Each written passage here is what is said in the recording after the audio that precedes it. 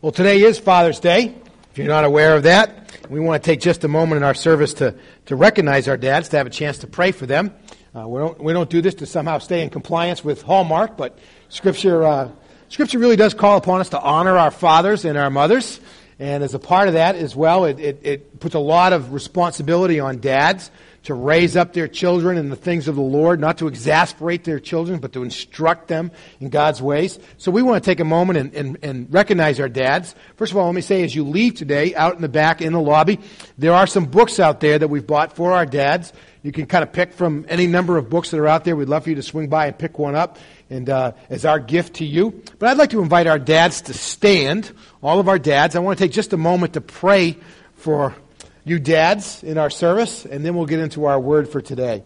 So let's spend just a moment and praying together. God, thank you so much for the men that stand before me, because we know they also stand before you, and that by your providence, by your plan, you have placed them into their families in very special roles, that of being dads.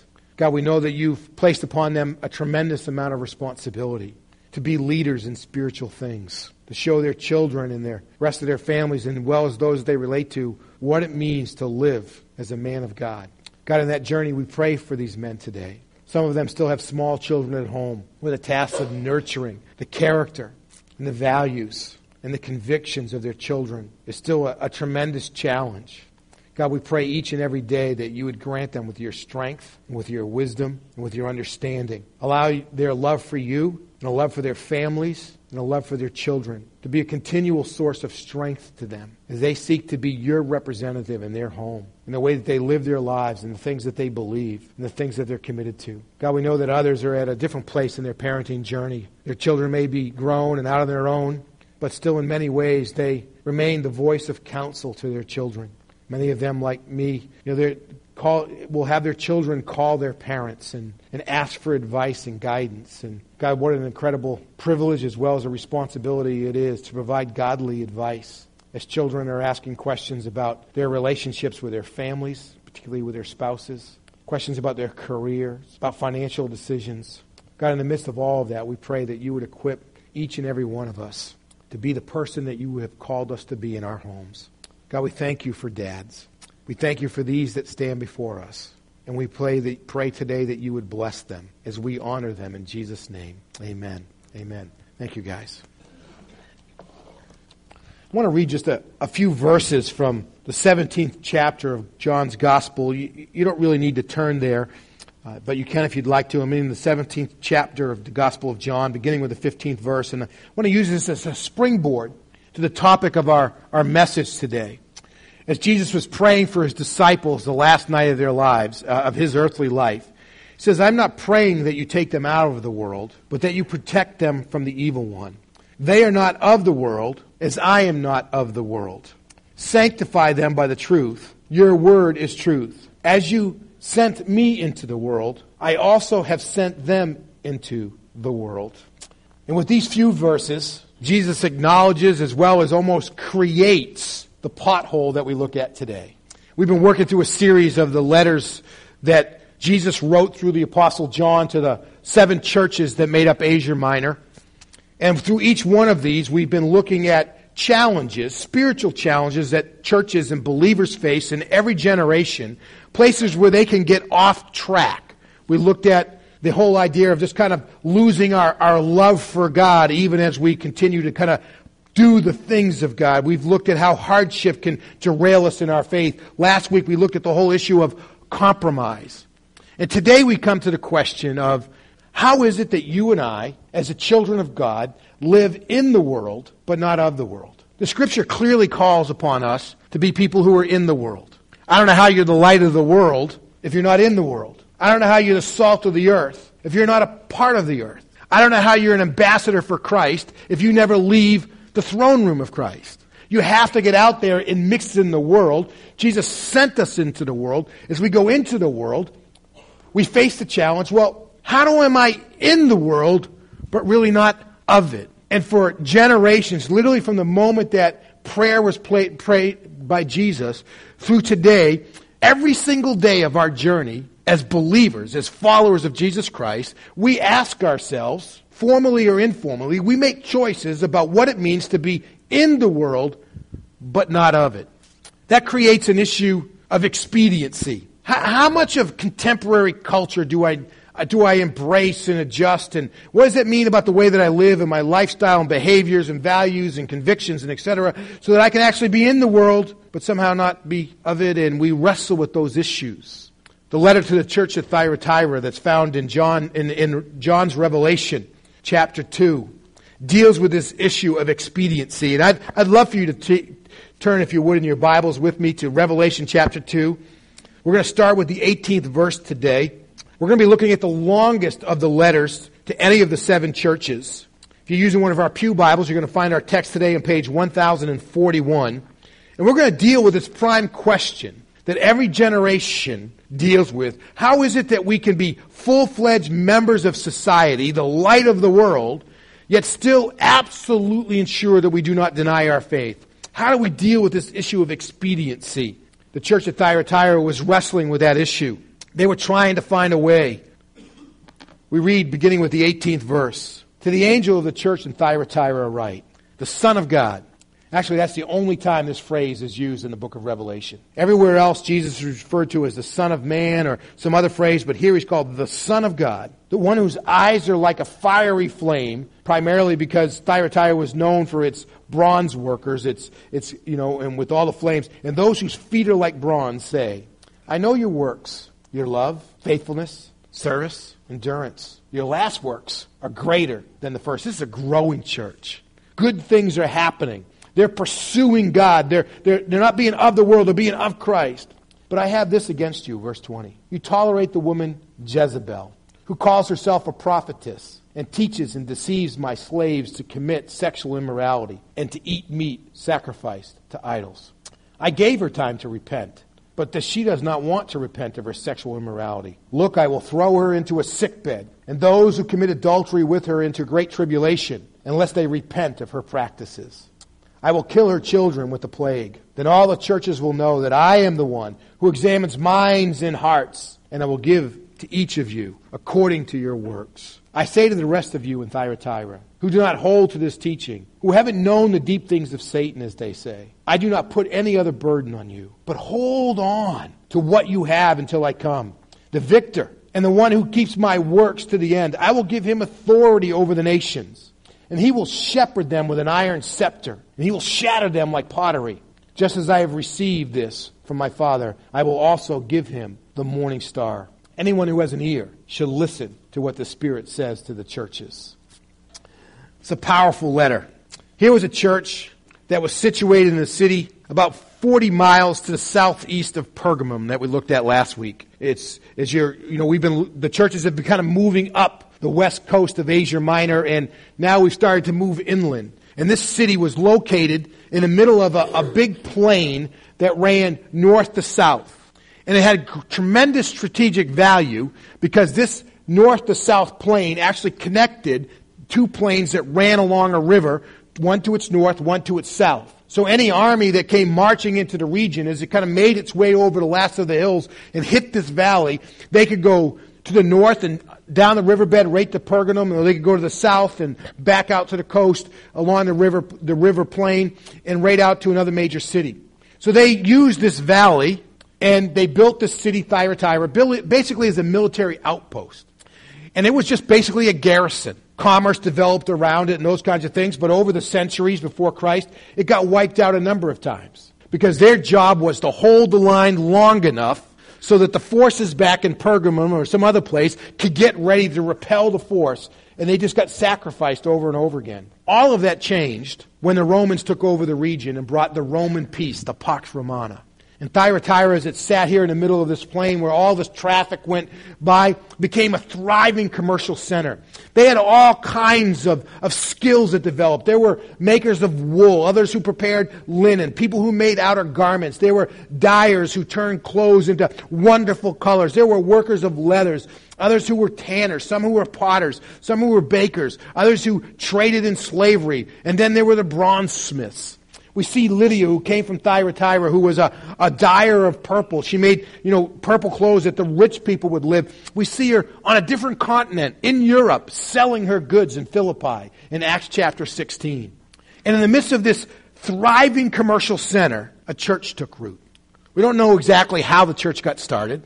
You might speculate that when Lydia came back, she helped start the church, was the nucleus. That'd be a wonderful testimony. The people living out their faith in a contagious way as they go back home. Something that we should be doing.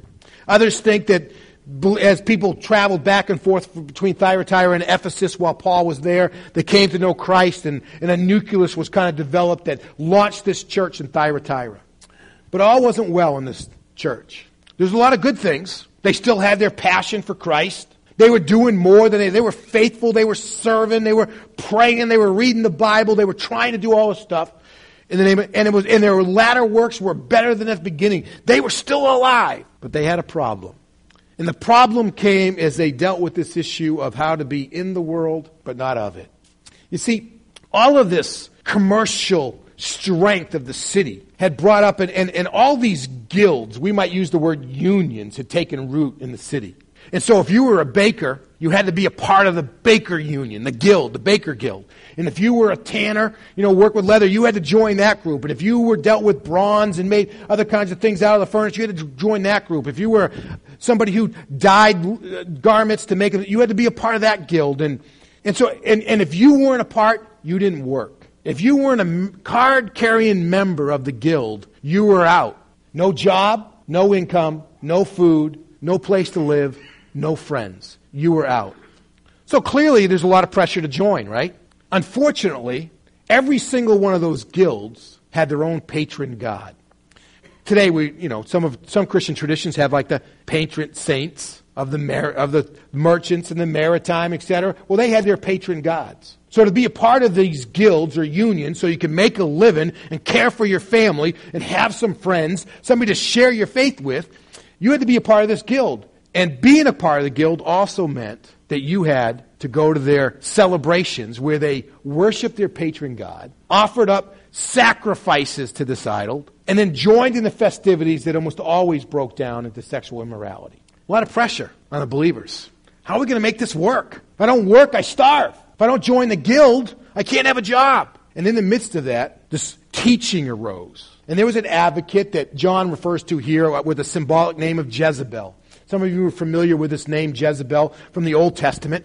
She was actually from Sidon, which is a nation along the coast in Palestine. And when Ahab became king of the northern kingdom of Israel, he married Jezebel out of expediency. It was good for the nation of Israel to have a trade partner who had access to the Mediterranean Sea. So he married her even though she was a heathen. She was not a follower of Yahweh, was not a follower of God. And she came into among the people, and she began to lead them astray. She ordered people to build, various places of worship to Baal, and the people went after the false gods, and they engaged in all the fertility rites that went with it. And in that same symbolism, he picks that name up, and he brings it forward and says, you have among you, as you struggle with this issue of how do I be in the world and not of the world, you have tolerated, you've allowed this thinking to develop among you, and you've allowed advocates to stay among you who say it's okay to do this stuff. We don't know exactly what they were teaching. We do know that the outcome of that, the output, what came from it was an acceptance of being a part of the guild, engaging in the idol worship, and with it all of the festivities that went with it, including the sexual immorality.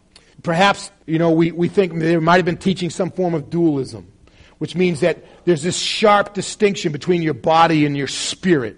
So in the church, there was this kind of thought that was being allowed to disseminate among the believers that, as long as your heart's right before God, it doesn't really matter what you do with your body. And they just gave them freedom to go. There were others who things from this phrase here in the text about the deep things of Satan, that what actually they were teaching was saying, in order for God to conquer Satan, God's people need to go infiltrate those who are closest to Satan. So we need to go as undercover agents, and get in there and participate in all the stuff that they're doing, and then we'll take it over and we'll bring it down. And there was this kind of advocacy that was going on. But the outcome was that the people were being taught, it's okay to compromise. Do what's expedient. so that you can be in the world and you can also be of it, but somehow think that you're walking with God. In the midst of that, we hear God speak. You know, it's interesting to ask ourselves a question. Does that really happen today? Do we have any Jezebel-type teaching that goes on among us? Is this kind of compromise of being somehow trying to live both in the world and being of it, but somehow or another really not? Is that kind of stuff happening among us today? I think anybody who's really honest and takes a look at the state of Christianity in the Western world would say, yeah, it's a struggle for us today. And literally any kind of analysis of the lifestyle of believers and their convictions and values and the things that they hold, compared to those who claim to have no relationship with Christ, there's a very small distinction. It's almost like we live in a time now where we have defined righteousness by being just a little bit more righteous than the unrighteous, rather than being really righteous before God. As long as we're just a little bit different than those who are really lost from God, then we can somehow be different, but we don't really have to be righteous the way that God's called us to. And it goes up and down the line. I mean, there's just such struggles for us. It's a sad commentary, and I know there's a lot of human pain and those kinds of things that go in its wake, but the divorce rate inside the church is exactly the same as in the world. That's a sad thing. The joy and the thrill of marriage, that oneness, as we talked about yesterday in the wedding I did with Nicole Blaze, that's missing so many in the church as well as in the world. There's many ways in which we've come to accommodate the world that's around us. We've taken truthfulness and we've accepted it. Well, we just need to manage the truth instead of really being truthful. Language, the Scripture says that no unseemly thing, no foul language come from our mouths, and yet there are many believers who struggle with foulness in their language, with swearing and other kinds of things, and we just kind of write it off as not being a big issue for us. There are people who struggle with unforgiveness. We look at the issues of our days, the values that we have to struggle with, the things like abortion and the issues of homosexuality and premarital sex and etc. And certainly we need to be compassionate and engaging and contagious to change. But those things are just wrong, and many believers no longer hold to those convictions because it's unpopular and seems intolerant. We struggle with dress codes and family budgets and lifestyles just like everybody else. There are families who miss months at a time from being a part of the fellowship of the church because they've got commitment somewhere else rather than to the things of God on a Sunday morning or whenever else they choose to worship. We've come to a place today where nominal Christianity is what we expect. Just to be a little bit Christian is enough. Yeah, we struggle with expediency. We've arrived there because we think this is what it takes for us to get by living in our world. Are there Jezebels out there still teaching today? I hope there's none at Hope. Our commitment is to stay true to God's Word, celebrate it when it said God loves us, forgives us, that He's merciful towards us, and also to hear its challenge to us when it says that we're compromising our convictions. But we try to stay true to it. But is there teaching like that out there in the world?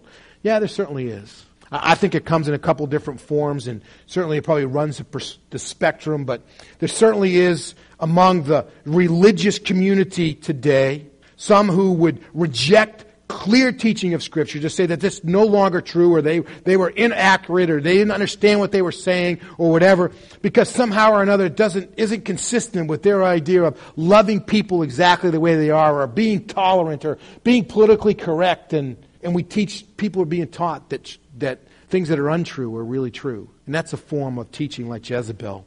On the other end, there are those who have really made God about us. That somehow God's full-time occupation is just to make our lives better. I was listening to a guy last night on television for just a couple of minutes, and he's one of these faith preachers, And just as I was listening to him, the flashy suit, the big hairdo, just really looked sharp. I mean, this guy could sell you a bucket of bolts, it's a brand new car. He was just really, really good. And he's saying, when we get our minds around the things that are on God's mind, then God gets His mind around the things that are on our minds. And, if we're passionate about the things that God's passionate about, then He's passionate about the things that we're passionate about. And with that, He gives us everything that we want. And God wants you to be wealthy and healthy and et cetera. And, I got to tell you, and this is a reminder to all of us, the only reason that God saved any of us, myself included, is to bring glory to himself. He loves you. He cares about you. But the only reason that he provided salvation is because God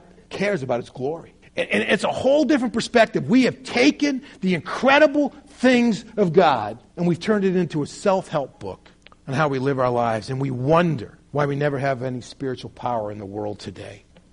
He mentions here in this book about the works.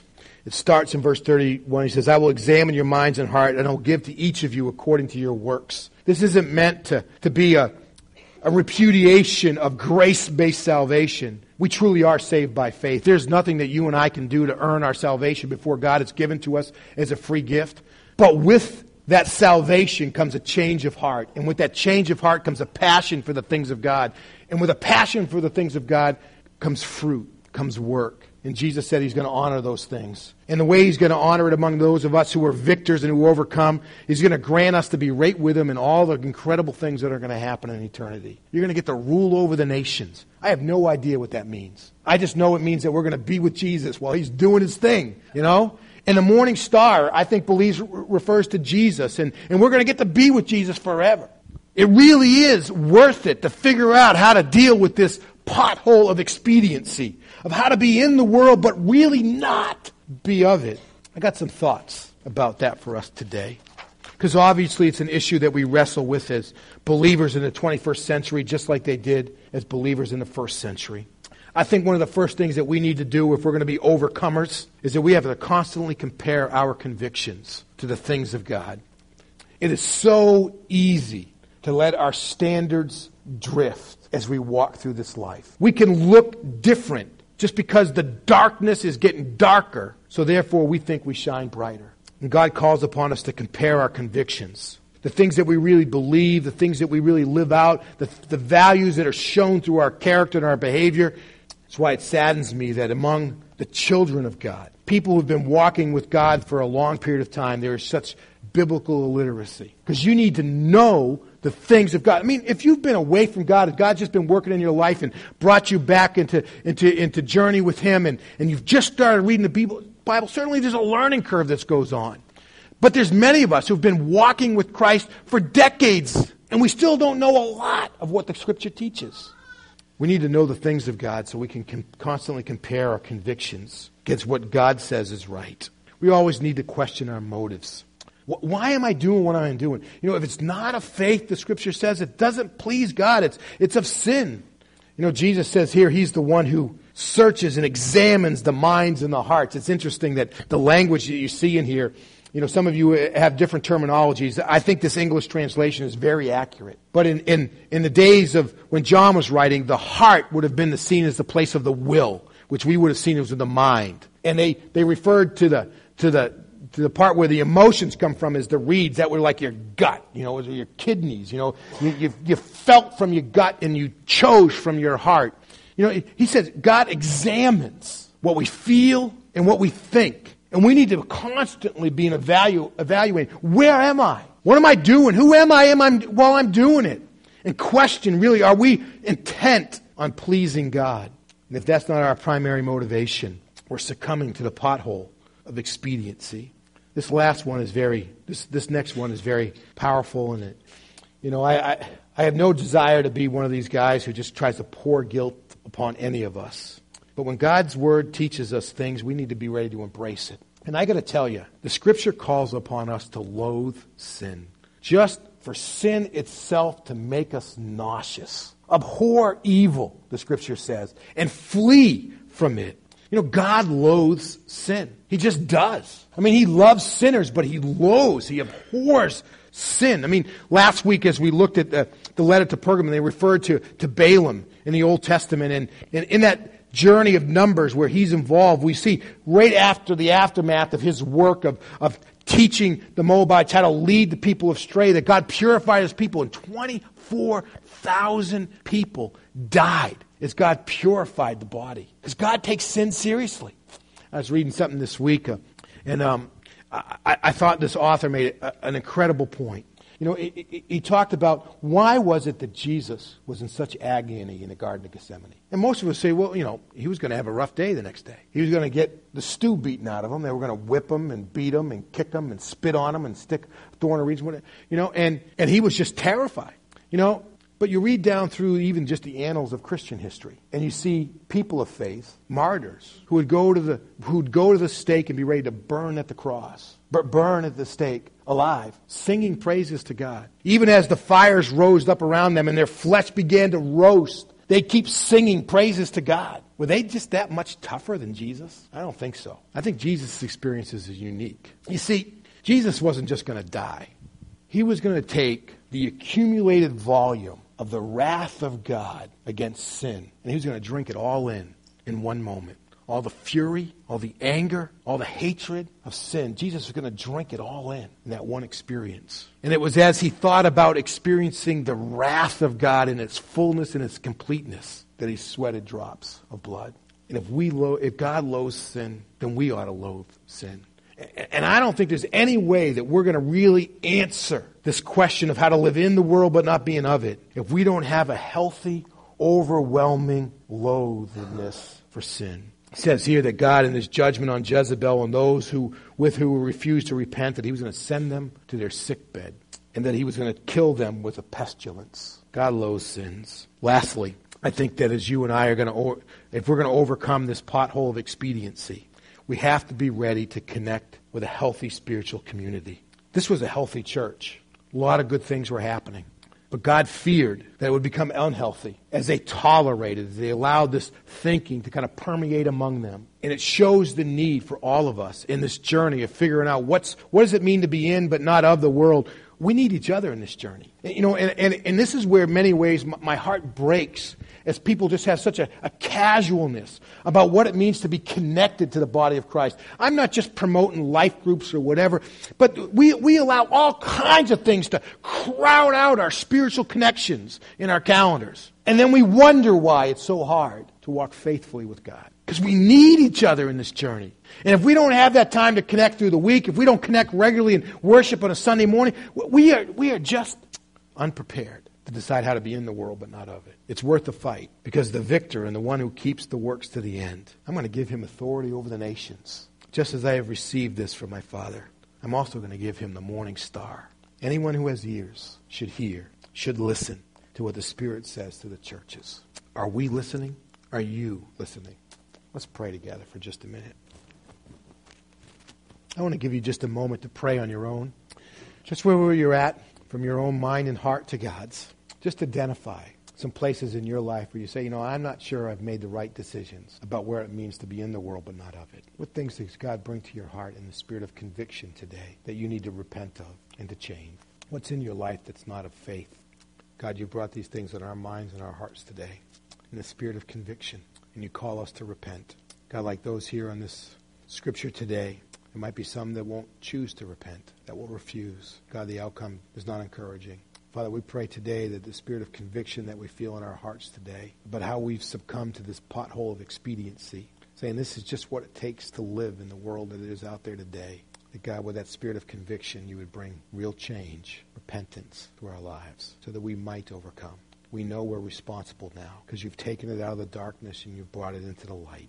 He who has ears, let him hear what Jesus is saying to the churches. For we pray it in his name. Amen.